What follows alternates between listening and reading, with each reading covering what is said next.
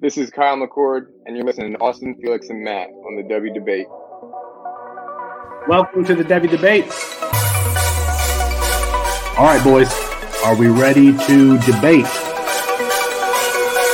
Austin, you tweeted something, girl. You tweeted your running back rankings. Explain yourself. Boy, that escalated quickly. I mean, that really got out of hand fast. You jumped up and That's Austin Nace. Who is going to be that guy? And for me, Bijan Robinson is still going to be that guy. Back to the ground with Robinson, who spins and then tries to bounce it. A stiff arm, another one as he rides it, keeps his balance. They're going to say he stepped out, but I'm Felix Sharp. Say, I know you didn't think that we would get through this episode without mentioning the name one Zach F. Wilson. Screener draw. Oh, Wilson is going to uncourse for the end zone, and he drops it in beautifully. And it is his roommate, Dax Milne, on the touchdown. That's Matt Bruning. G. Scott Jr. Obviously, I waxed poetic about him on the last episode, so I won't do that again here. And to stop it, Fields on the carry, watch out! Justin Fields, hello Columbus, 51 yards! Bruning, are you ready to go head-to-head with me? I am. Got to get my popcorn out here. Hold on. Got to continue. I got it. Kyle McCord is going to end up winning the job. He's going to be rated higher. Well, I'm not nearly as passionate about what I'm about to talk about. Our apologies to Kirk Herbstreit. We ran out of time. We'll get him rescheduled soon. And for Matt Bruning and Austin Nace, I'm Felix Sharp. Good night and good luck.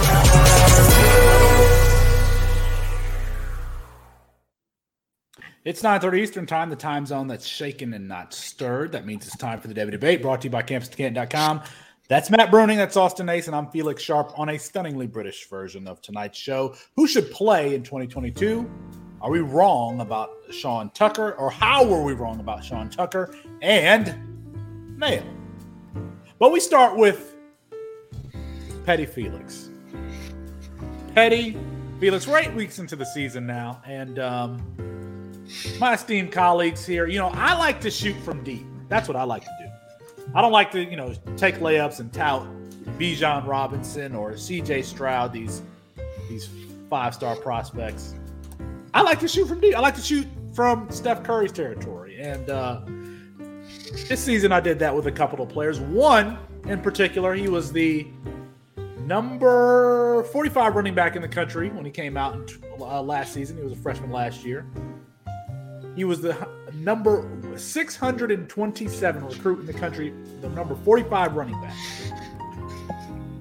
This is really bad, by the way. I haven't even gotten to the point yet. That, of course, is Mayan Williams. Mayan Williams, who 3 weeks into the season led Ohio State in carries when my colleagues here just said, oh, he wasn't good. Oh, he wasn't good? Well, he outpaced the number 1 running back in the country in Travion Henderson and the number 11 running back in his class, Master T. Against Minnesota, 9 for 125 and 1, averaged 13.9 yards per carry. How many carries did Master T have? 6. This is petty. 6. Oregon, 14 for 77. Mayan Williams isn't good. 5 yards a carry. Is that a good game? How much? Oh, let's see. Okay. Is that a good game? 14 for 77, average 5.5 yards a carry. Your boy, Travion Henderson, 4.5 yards a carry on 12 carries. Goes out, leads OSU in carries again against Akron with 9. Through 3 weeks, leading Ohio State in carries for someone who wasn't good. I'm shooting from half court. That's a win for me. Now, I don't know what happened after that Akron game. It's not a win. I don't know what happened after that Akron game. But when you tout a prospect like that and they end up out carrying Master Teague and Travion Henderson. I call that a swish, Matt Bruning. I call that a swish. And we'll see. It's just petty. This is just petty. No. We'll see. He's going to end up transferring to another school, and he's going to be good. You'll see. Let's go from one Williams to the other. All right? You think that's petty? Let's go from one Williams, from Mayan to Jameson.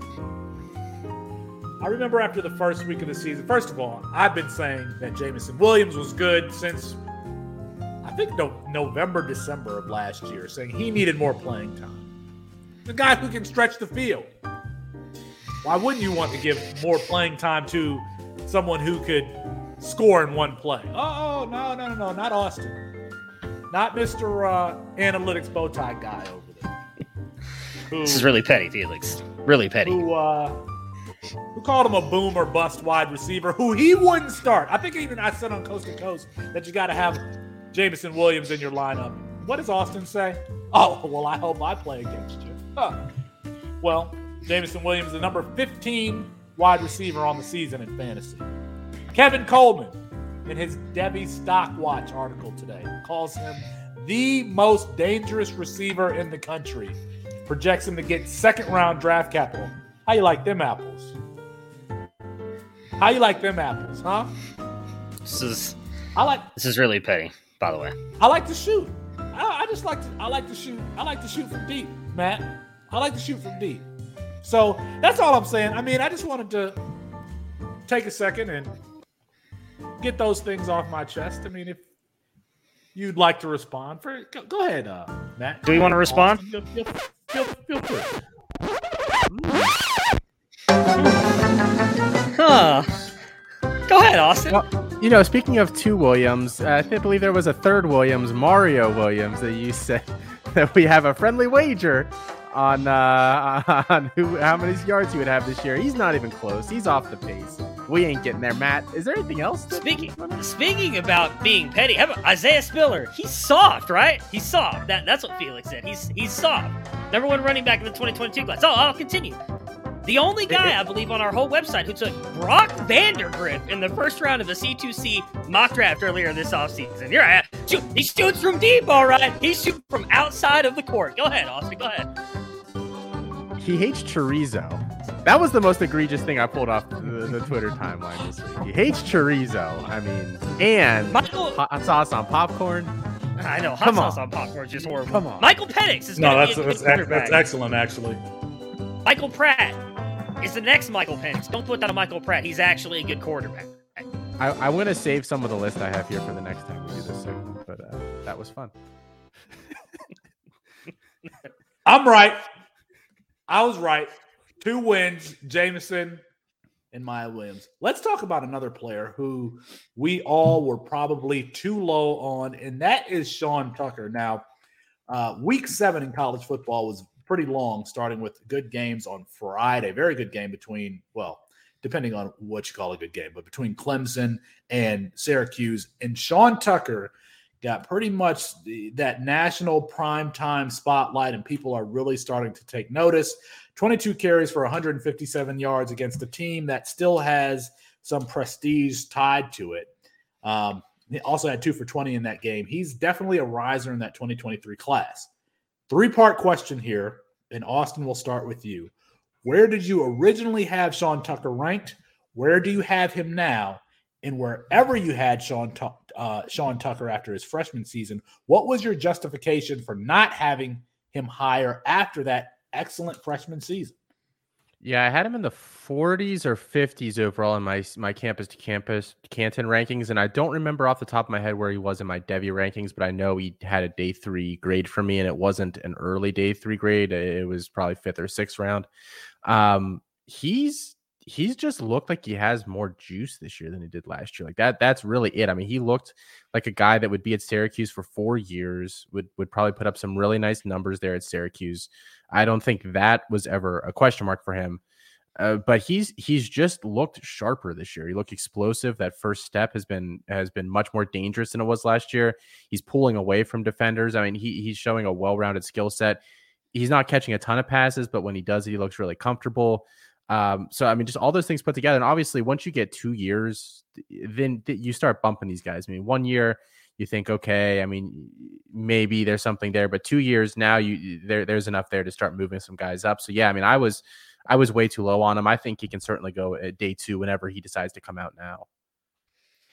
Yeah, there's not really much to add. I think Austin kind of nailed it on there. I'm pretty sure I was even lower than he was. I probably had him in the 50s coming into the season. I have him at 16 right now, which is right behind, I think, you two. Felix, I think you have him the highest.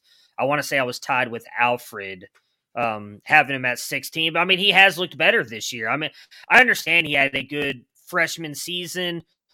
What did he have here? I mean, only had 113 yards on. Oh, I'm looking at the wrong thing. I'm looking at his receiving stats here. So rushing, well, I mean, he had 626 yards. I don't know that I would say he was incredible last year, but I agree with Austin. Watching some of his games this year, he definitely looks faster than I thought he was going to be. He has better burst than I remember him having last year. So, I mean, it was definitely a miss on most of our parts. I don't know why you didn't talk about Sean Tucker if you're really that high on him. That's probably a much better hit than Mayan Williams. I don't know why you brought him up in your petty segment there. Going from deep, shooting from deeper with Mayan Williams. Listen, Sean Tucker was productive once he became the starter in spurts as a freshman, but he still seemed small and not necessarily explosive to me. I know they have him listed at 5'10", 210. I have a hard time believing that he's 5'10", 210. He's not 5'10". He seems like he's 5'8", 5'7", and he's sub 200 pounds. So he seemed small for the position. So yes, he was productive, but I'm like, how is this guy going to translate? And now there are these rumors floating around that he ran a 4.22 somewhere in high school. That's not true, because he got hawked down on a long run against Syracuse, a breakaway run. So for a player that size, it seems that they have to be exceptional in the passing game to be productive. I don't know if he's there yet. He was always in my top 20-ish, and so I think I've moved him up somewhere in that range, not too much. But, I still have questions about whether or not he translates. And we're going to get to a point later in the show where we're going to ask another question about Sean Tucker. Let's move on to some other news. Coach O is gone from LSU. Clay Helton gone from USC. We've got 2 jobs open. There are a lot of fantasy relevant players on both of these teams. I mean, from USC, you got Jackson Dart, Michael Trigg, Gary Bryant. I'm not even considering the guys who are going to leave and go to the draft this year. But even with LSU, you've got Max Johnson. You've got all of those wide receivers: Deion Smith, Brian Thomas, Kayshon Boutte. Matt, how do you think that this will impact these players, these coaching vacancies? I mean, obviously it matters on what coach ends up there. There's a lot of talk that who is it that we just talked about the other day? Lane Kiffin. We talked about him possibly going to LSU. If he does, I think that's a great landing spot for him and all those LSU players. Who do they get at USC? I mean, James Franklin going over there. Okay. I mean, he's a really good coach. I think he's done a really good job recruiting for Penn State. Off the top of my head, outside of obviously, I mean, if you got Barkley, Miles Sanders, I don't know that I would consider James Franklin like a great developer of talent, though. And maybe I could be wrong on that. So I don't know how much that helps those guys. I don't know that he's really a QB guy. I mean, he's stuck with Sean Clifford all this time. I mean, he's got Drew Aller coming in this year, but if he leaves, we're not going to see how he helps develop him. I think the one thing that scares me most is for USC is for Jackson Dart, because I think he's good. I know Austin really likes him. If a new coach comes in there, do they stick with Dart or do they possibly go a different direction? They bring in a transfer guy, because there's a chance he may not play the rest of this year with the injury that he's dealing with in his knee. They've got Devin Brown coming in, who I still think is very good. Maybe he decommits and goes somewhere else. So that's my biggest fear is you see these things kind of get shaken up with these new coaches come in. If a James Franklin comes in and maybe he doesn't like Jackson Dart, what does that possibly do for his stock? But like Boutte, I think is safe no matter what. And especially if Lane Kiffin goes to LSU, I think I like all those guys. Maybe even a little bit of a stock up for a guy like Max Johnson if he's able to kind of get under Lane Kiffin's tutelage and start to produce next season. And 2023 needs some more quarterbacks. And so if Lane Kiffin goes there and can develop Max Johnson, I think that'll be excellent. But ultimately, I think this is going to play a role. I think we're going to see some players transfer. And a player like Kayshon Boutte, are you going to play for a new coach in 2023 where you have just suffered a season-ending injury? We'll talk about that later also. But I think that's a sticking point there is for a player of that level, what's the point at rebuilding under a new coach? Austin, anything to add? LSU is the one that I think things would be shaken up the most. That whole situation is just amazing. The more and more stuff we hear about that, Ed Orgeron is like hooking up with all these young chicks with kids, and he's like letting them come into practice and freaking play with the team, and it just living his best life. Well, he could have had the best life a lot longer if he wasn't doing that. So I mean, it sounds like the players didn't really like him. So I think the transfers out will be based on like who comes in more than the fact that he left. What were you gonna say? I somewhat disagree with what you just said right there, though, because apparently this has been going on for like the past couple years. Nobody was saying anything while LSU was winning. So I think if LSU kept winning, I don't think that maybe the players still didn't like him. That part I don't know for a fact, but we didn't hear anything about all these women that he's picking up at gas stations and playgrounds and everything else that he's doing until now when he's gotten fired. I know that does sound bad. Now that he's like getting let go, even though he's staying with the program for the next 3 years and helping out, he has to make an appearance every year at the school. Like this whole thing with LSU is weird, but I honestly think if they kept winning, we may not have heard about this. No, it's possible. But so, I mean, Max Johnson, I think, gets hurt the worst. I think whatever guy comes, Max Johnson's fine. He's not like some program-altering quarterback. I think the running backs are all in trouble because none of them have really separated themselves. Boutte, I don't know if coach change will dictate whether he plays again or not. And just Devin Brown's supposed to be going to USC. He's shopping around. I guess he'd like Clay Helton. He's shopping around. I would actually be shocked if he goes to USC. There's nobody left on the board that's in play that I think would be better than Jackson Dart. So unless you bring in a transfer, and again, Kyle McCord or if one of the Ohio State guys leaves or something like that, I don't know if there's a better transfer on the market. So I don't think it impacts a lot of these guys that much, especially at USC. Spencer Rattler. Spencer Rattler go to you. No, I don't think that he'd be better than Dart. That could really like throw a wrench in things for Dart. Yeah, I don't know if James Franklin would get along with him either, though. That's the thing with Rattler. You have to consider like his disposition as a person. When one player who is not going to be transferring is the quarterback who unseated Spencer Rattler, and that's Caleb Williams. He has been sensational through 2 starts, absolutely sensational. He continues to open things up for his wide receivers, for the running game, and continues to be an accurate passer that we just didn't see him being, given that he was a 55% completion percentage passer in high school and somewhat erratic and just used that athleticism. But he's been excellent. And the question that all Devy podcasts have been asking this week is if he continues to play like this, does he become the Devy quarterback 1 next season? Yes. Because if you think about the other guys that would be in contention for that spot, assuming Matt Corral, Sam Howell, and Malik Willis, if people like him for whatever reason, all go to the NFL this year. The other guys that he'd be competing with are Bryce Young, who's only started 3 more games than he has. It's not like we have that much more of a sample size to work with. DJU has been just god awful this year. I don't think he's in contention anymore. And then you got the Jackson Darts, whatever freshman you like, Quinn Ewers, who hasn't played a snap. I mean, there's nobody out there that's an established guy that would be at the top of the draft. So yeah, shoot for the stars. I would take Caleb Williams. I would take him over any quarterback at this point in a Devy draft. Screw it. Shoot for the stars. Go for the upside. Yeah, I think the only player in contention is Bryce Young. And at this point, you take the rushing upside with Caleb Williams, right?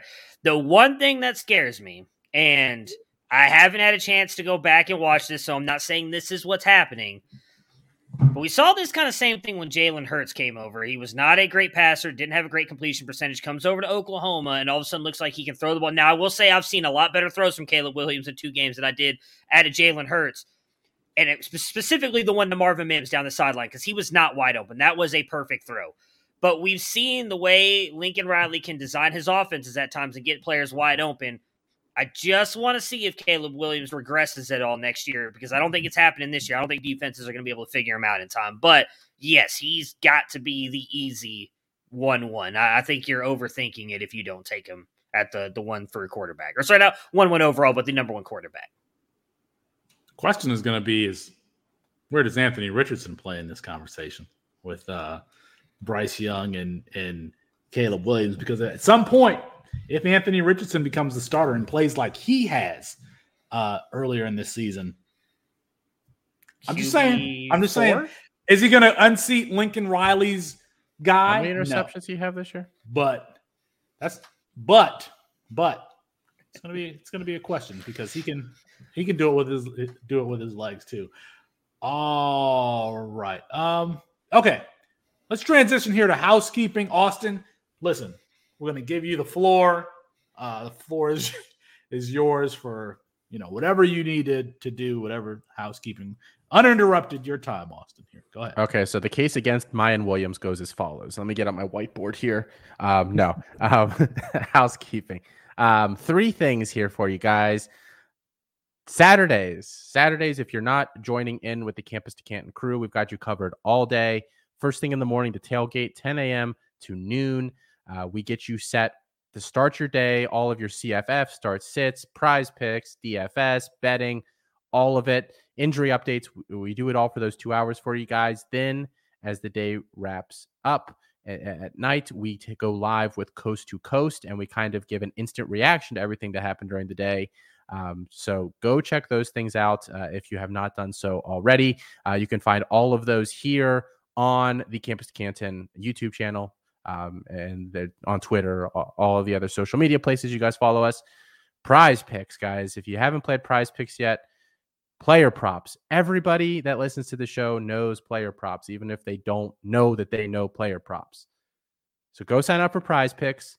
Promo code C2C gets you an initial deposit match of up to $100.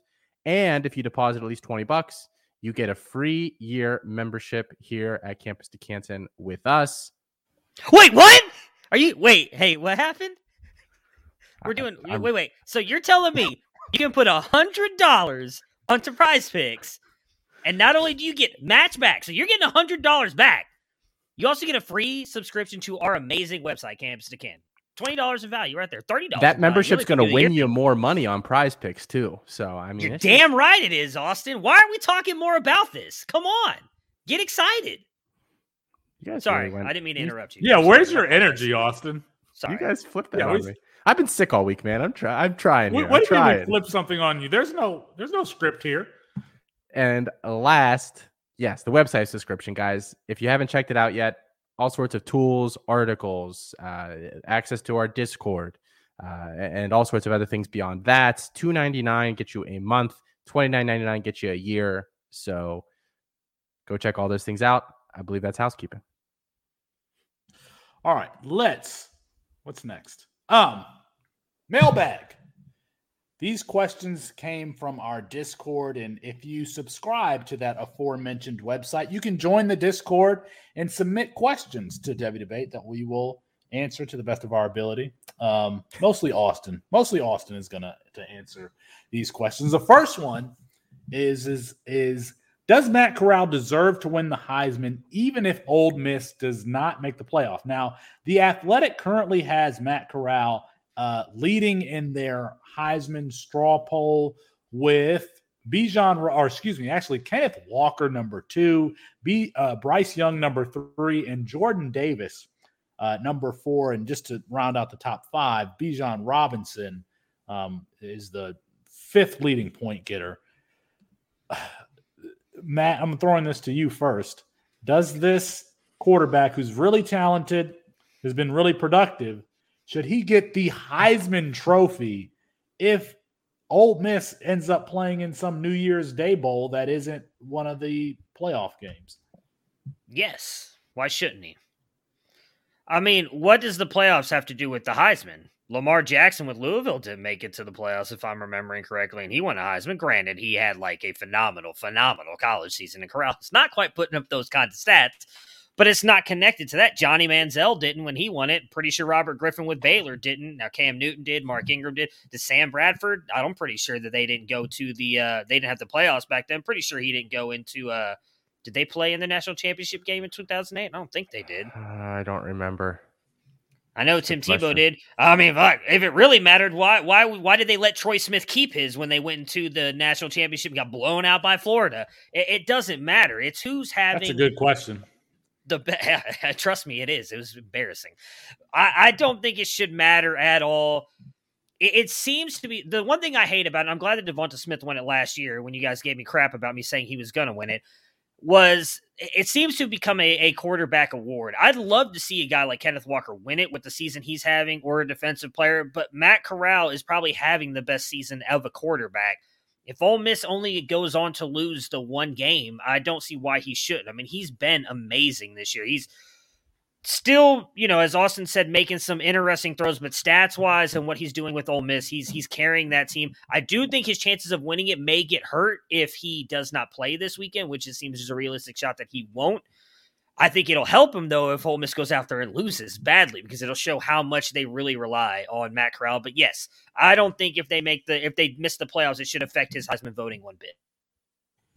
The Heisman is an absolute joke nowadays. He should not win the Heisman if they don't end up in the playoffs, because the Heisman is supposed to go to the best player on the best team, or that's kind of how we think about it. That's going to be Jordan Davis for Georgia.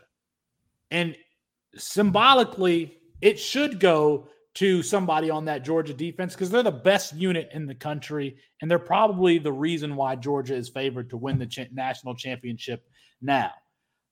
Back whenever Mark Ingram won the Heisman, that was a travesty. He stole the Heisman from Ndamukong Suh, who was the best player in college football this year. And the Heisman folks, the Heisman voters, they owe a defensive player the Heisman. It should absolutely go to Jordan Davis, not Kenneth Walker. Bryce Young, I would be fine if they end up winning the national championship. But I want to see a defensive player. How many years have offensive players won the Heisman? It's just absolutely ridiculous. It's not every season that an offensive player, some quarterback or running back, is the best player in the country. And Ndamukong Suh should have won it. Luke Kuechly should have won it. I have a problem with the way that the way that award is, or who it's awarded to. And so I want to see a defensive player this season, and there is a defensive player deserving of it. Give it to Jordan Davis, and I'll forgive you for not giving it to Ndamukong Suh back when he was ragdolling Colt McCoy at Texas. Davis's current season isn't anywhere close to what Ndamukong Suh did. So if you didn't give it to Ndamukong Suh, I don't know how you can even put Jordan Davis in the same breath. Ndamukong Suh's last year at Nebraska, he, in 14 games, had 52 solo tackles, 85 total, 20 and a half of them for a loss, and 12 sacks. Plus, he had an interception. This year, in 6 games, so approximately half, Jordan Davis has 18 tackles, 3 for a loss, 1.5 sacks. He's a much more traditional nose tackle than Ndamukong Suh, who was much more of a wrecking ball there. I don't like the Jordan Davis talk is just for hipsters that want to think they sound cool because they have a defensive guy like in their top whatever. He doesn't deserve it at all. And if he does, then this is the worst Heisman field since 1940 when like some guy with like 80 rush yards would win. I mean, it would be a joke if Jordan Davis won. And I think he's an exceptional player, but he's no Heisman. Yeah, I didn't mean to laugh at that until like you read off his stats compared to Ndamukong Suh. They're not even close. Yeah, it's bad. You call me a hipster? No. I mean, yeah, I guess so. Just to answer your question, Felix, you got to go back 24 years to your guy, Charles Woodson. That was the last technically defensive player to win the Heisman. It's Who been I've nothing met, by the way. but Of course I've quarterbacks met and the running Michigan backs. man, Charles Since Woodson, then. the GOAT. The GOAT. Used to dominate David Boston. Get all in David Boston's head. Was that pre-steroid David Boston? That was Priest. He was probably taking them there at Ohio State too. You know how they do. All right. I forgot. I missed a segment here, Austin. Are we ready for that, or do I need to filibuster and You're good. do Whenever something you else? You don't want to finish the you- mailbag? There's Yeah, I mean, no- we should no probably other questions finish the from segment we're on. You know? Yeah. Oh yeah, I forgot. Let's go straight to the Discord because I have not pulled those questions from the Discord. Here, this is from Luke Probasco. Luke is always watching. Which position do the other? We've talked about this before. Which you guys do rankings, but which position do the others think you scout well? Example, we have to compliment each other here, which is going to be hard. I quit. Matt, why don't you start? I think that I've already said this before. We talked about this. We just did our 2022 freshman running backs. I think Austin does a very good job scouting running backs. I know he says that I think, if I'm remembering correctly, Austin says that he likes or he does a better job scouting wide receivers, but I want to compliment him on his job doing running backs as well. I think he does a very good job scouting running backs. Felix, I mean, I like to say that you're good at scouting wide receivers, but God, some of the wide receivers you tout are just god awful, so it's kind of hard to say that. But I will say I think you're pretty good at all of them too, outside of quarterback. I mean, golly, Zach Wilson. So I think you're pretty good at. You mean the number 2 pick in the NFL draft, Zach Wilson, that guy? I mean, Who? if a decent franchise drafted him, maybe I'd believe in him. But we'll just get past that for now. So I think you guys. I mean, I take you guys' advice on most players that you tout. When I'm in my drafts, and if Matt Bruning is highlighting Calvin Austin, that's somebody I'm going to pay attention to in drafts. I don't know that there's a particular position that I would put in front of either in front of another. When you guys talk about a player, we make fun of each other on here, but we definitely have a lot of respect for each other. All right, Austin, please finish this. Oh, I thought you guys were going to forget this about me god-awful. here. Oh, man. No. This god-awful question. I mean, I think nobody scouts quarterback well. Like, I'm not taking like us, like nobody on the planet scouts quarterback well, like in air quotes. So, but I think we all do a good job. A pretty even job on everything. Like, I think Matt's been really good with receivers lately. Like, but before I was always like, well, Matt's like nailing these running backs, like Khalil Herbert, he really liked. So, like, I don't really know what to choose. And Felix, obviously, you're just the best at finding guys that no one's talking about yet, for better or for worse. I think that's your best. That's definitely your best my thing. stick. Yeah. So all right, that was way too touchy feely on that question. No, Mayan Williams is not a hit. There we go. We're back on track. All right. This is from. We're going to take another one from Luke and Matt. This is for you and Austin because you guys have already dug into 2022, the freshman class of 2022. Who is your number one incoming freshman at each position? If you can give a quarterback, running back, and wide receiver that you are really clamoring for, because when the spring comes, we're going to be doing freshman drafts, and never a bad time to get an early start on looking at those names. Yeah, I think this is fairly easy for two positions. It's Drew Aller at quarterback and Jadon Blue at running back. I mean, I can listen to the argument on Branson Robinson, but for me, it's Jadon Blue. I don't think there's anybody. It would be Quinn and Drew, but Quinn is obviously now gone. Wide receiver, for me, it's been DJ Allen. He's a guy that I really like. I don't know who Austin has at wide receiver, so I'm actually intrigued to hear what he has to say, but I like DJ Allen a lot. I will give Austin the props on he's comped him. He said that he sees a lot of Antonio Brown in him, and I agree with him on that assessment. I think the only thing that scares me about DJ Allen is going to TCU, because that just that scares me with them developing him, but I really like him as a player. Yeah, Aller and Blue. Blue.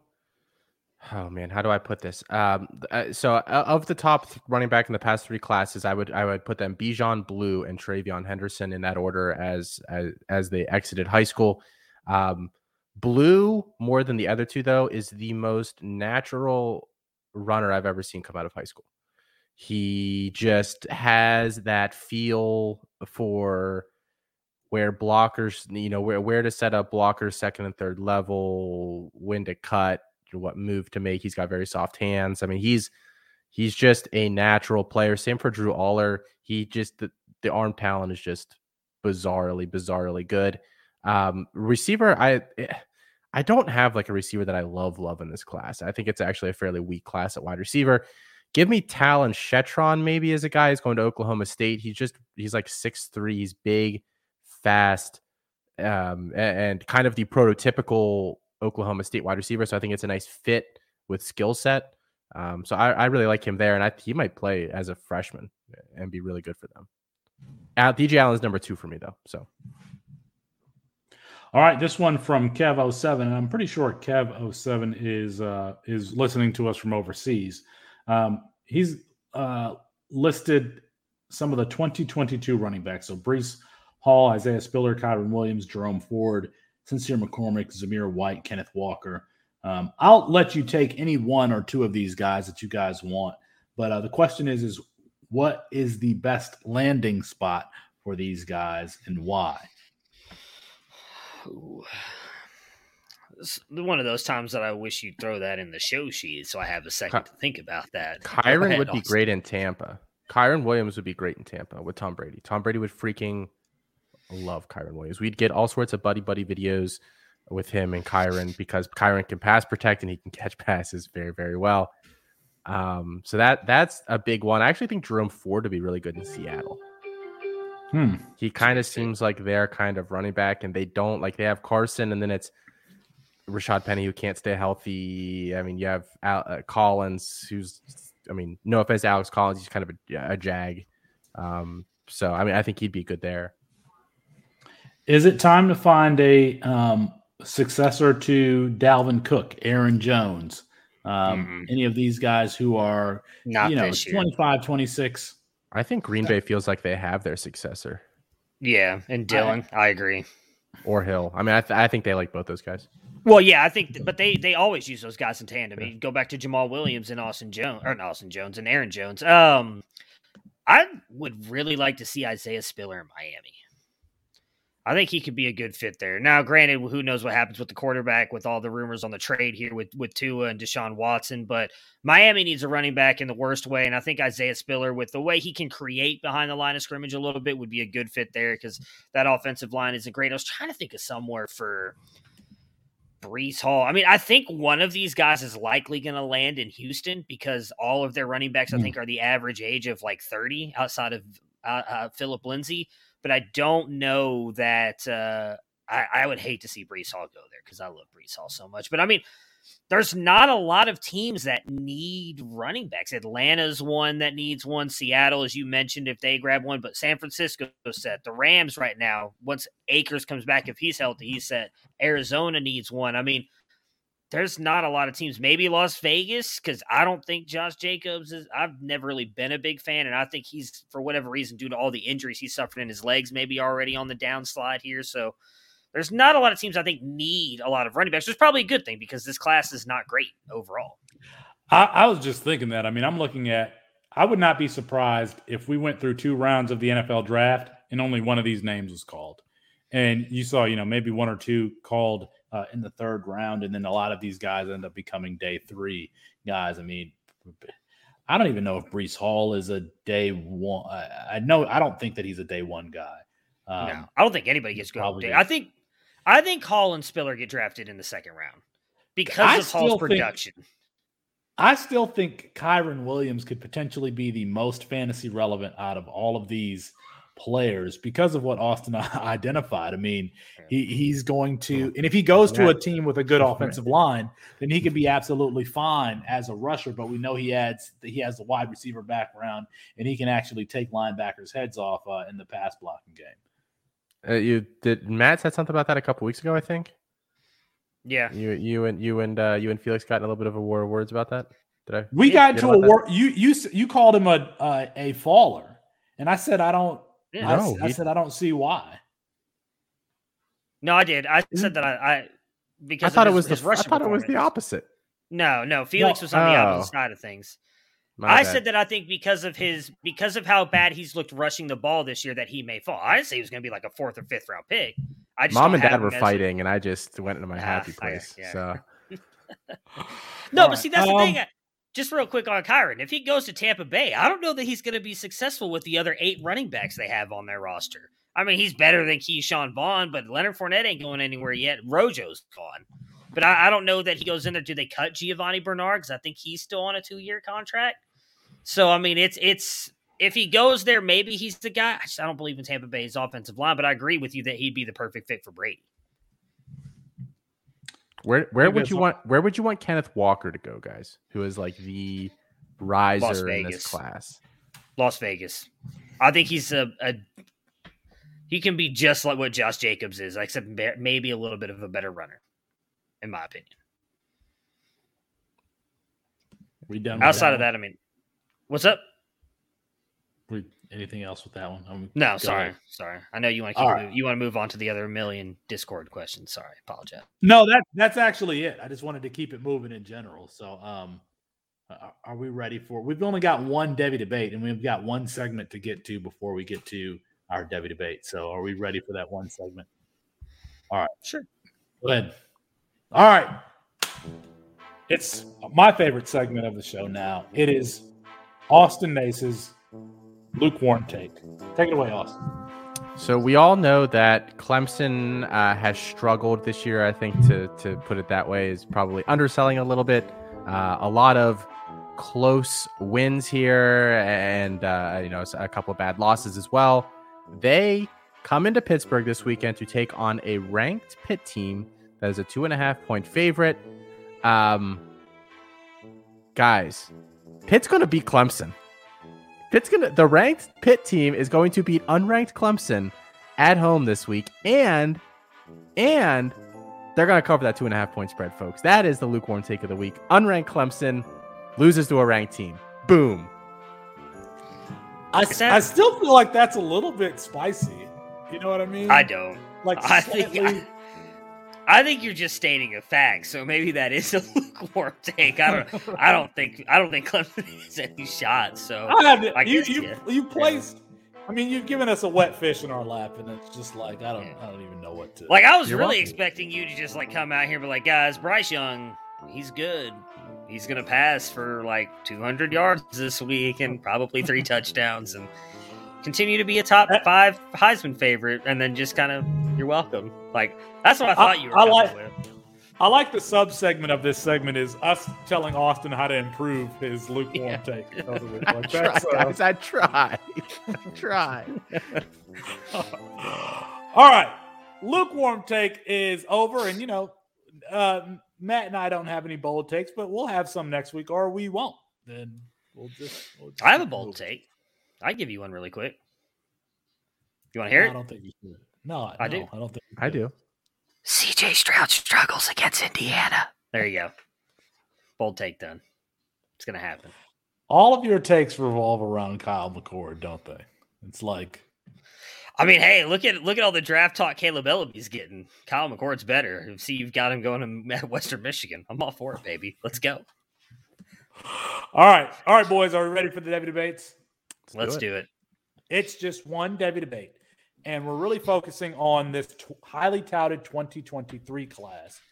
And we've talked about some of the top players in this class potentially not playing in 2022. So I want to know, I've got a list of, 7 names here. I want to know, should these players play in 2022 or opt out? Let's start with the one right at the top. I feel like this is easy. Kayshon Boutte, Austin. Should he play in 2022 or should he opt out?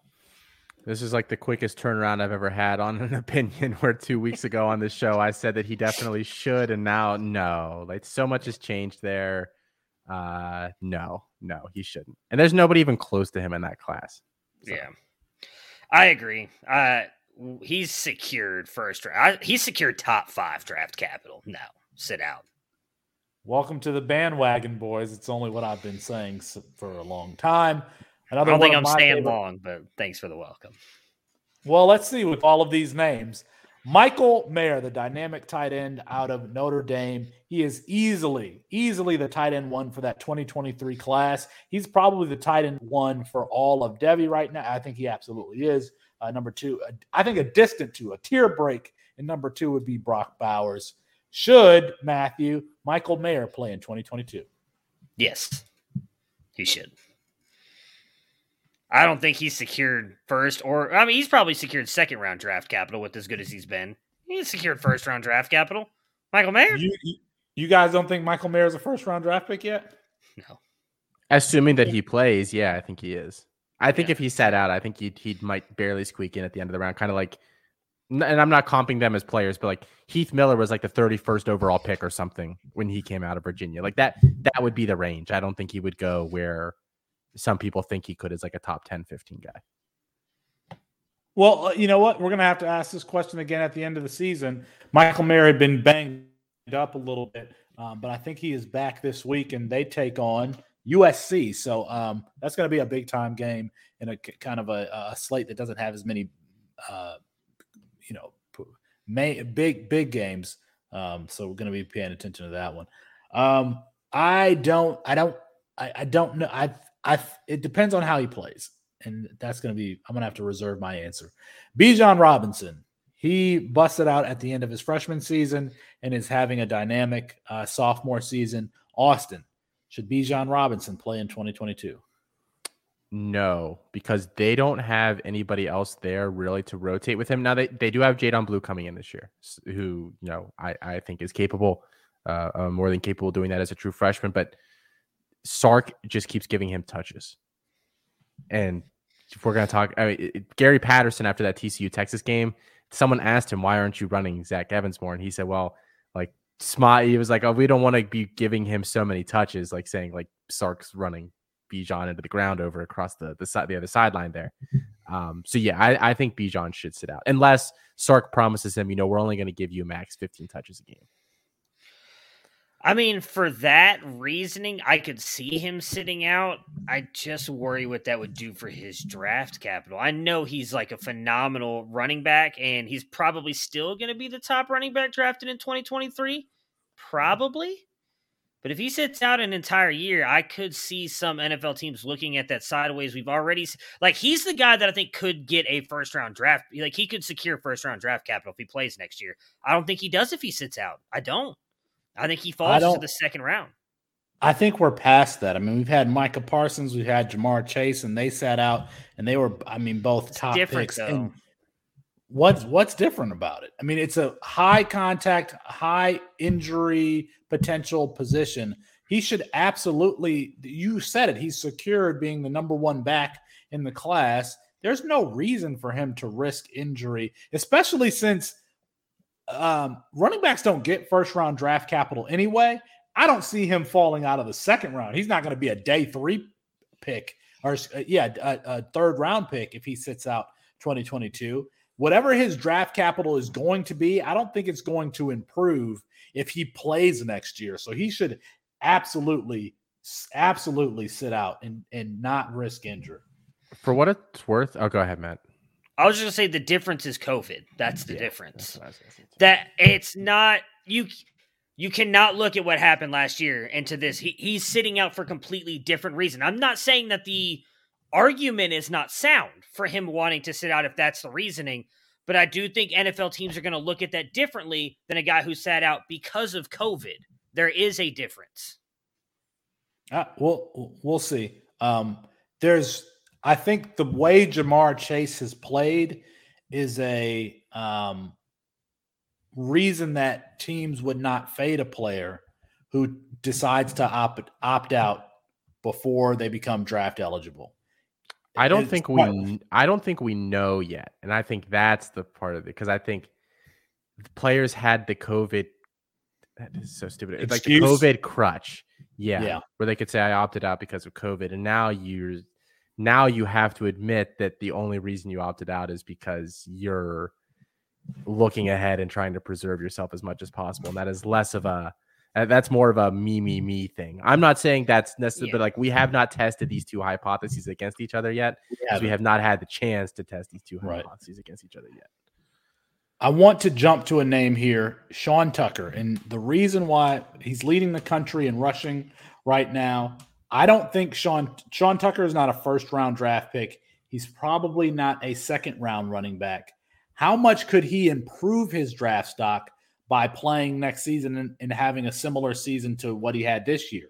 Probably not much. That's just my opinion. And so I would say, listen, I'm always going to side with these players sitting out once they've secured draft capital. And I would put Sean Tucker in the 3rd, 4th round range, somewhere in there. And I don't see him improving on that. So sit out, don't risk injury, and declare for the 2023 NFL draft. Austin Nace, what say you? First, I'll say that I'm not even sure he's a 3-year guy. Sean Tucker might be a 4-year guy.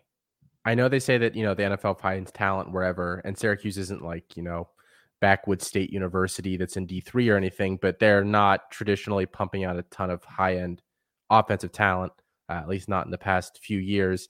Look, here's actually a scenario. Let's say that Bijan opts out next year, Zach Evans opts out, a couple of these guys opts out. If he plays, he would have the chance to possibly be the best 2023 eligible back actually playing in games. So I think there might be some sort of cat and mouse game there where if you're a Sean Tucker, you kind of hold off and wait to see what everybody else does. And then you can kind of make a decision based on that. See, I kind of agree with Austin there because he's not jumping Bijan. He's not jumping Evans. He's not jumping Gibbs. Could he jump Tank, especially with as bad as Tank's playing right now? I don't know that you can't say that he wouldn't. I get what you're saying, Felix, and I don't disagree with if he opted out. It probably doesn't, like he can't, maybe he can't improve his draft capital. I still think until we see it, opting out can hurt your draft capital. And a guy like him, I think it can hurt. Because it comes off as presumptuous, I think. Exactly. And I mean, we look at a guy like Kenneth Gainwell, who produced massively in college, and we heard people saying not getting to see that last year of him in college hurt his draft stock. He's produced probably better than Sean Tucker has. They're very similar players, though. What was Kenneth Gainwell taking? What in the 4th? They're similar players in the 5th round. Their size, the 5th round. In the way I would expect them to be used at the NFL level, and so that's kind of what I'm saying is that. So I guess if Kenneth Gainwell played, would he have improved his draft stock? That's what NFL people were saying at the time. I don't know about 2, but maybe 3. But that's a big difference, especially in the money. So like there's certain guys like Bijan.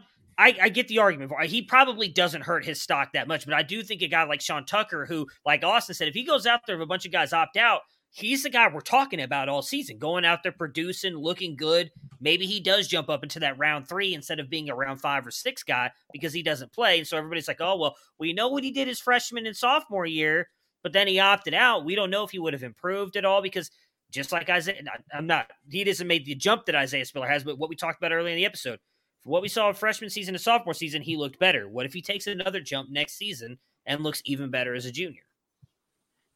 I want to there's one player on this list that I absolutely think must play, and that's the aforementioned Zach Evans.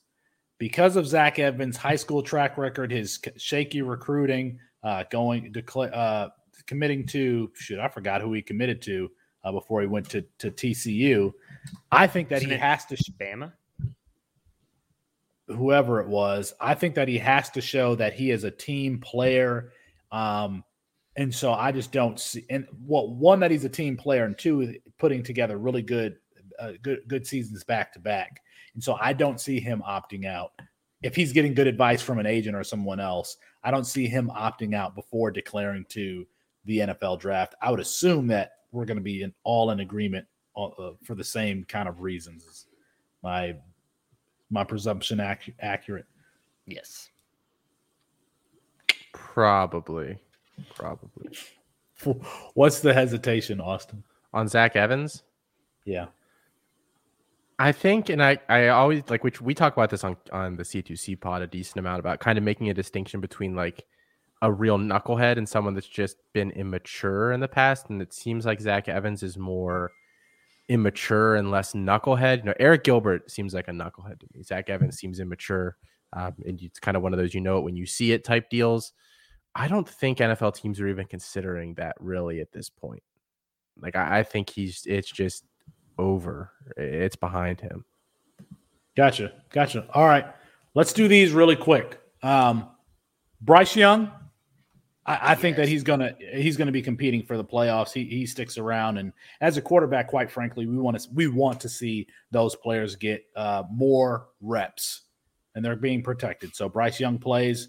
Everyone's in agreement there. Jackson Smith-Njigba, who's having a really good season for Ohio State, because he didn't do it as a freshman, he still needs to do it for another season to kind of secure draft. I don't know what he's going to be. I don't think we've seen a ceiling yet.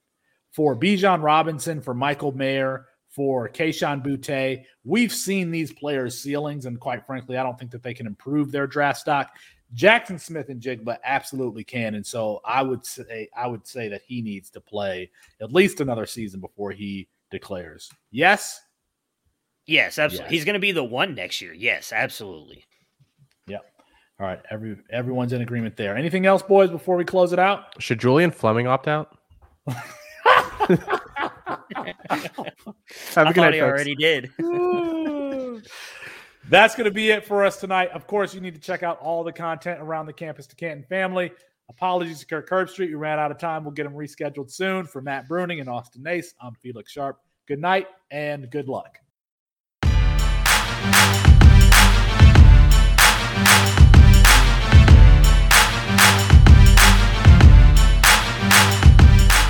Side of the field, intercepted by Eli Apple at the 25, and Apple will go to the ground at the 32, and that's it. Ohio State national champions for the 8th time as they defeat Oregon 42-20. Here's Tua stepping back, loads up, looks long, throws, end zone, touchdown, Alabama! Devontae Smith, touchdown, Alabama! And the Crimson Tide has once again ascended to the top of the college football mountain. Their 5th national championship in 9 years, their 17th overall. And for Coach Watson takes a snap, rolls right, looks at the end zone. Hunter Renfrow caught it! Touchdown!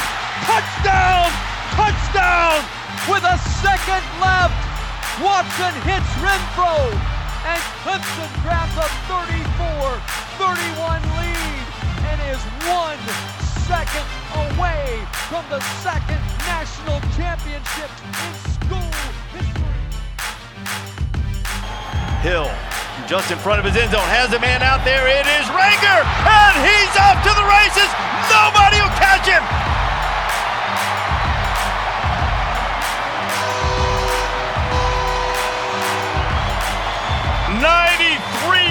For the freshman.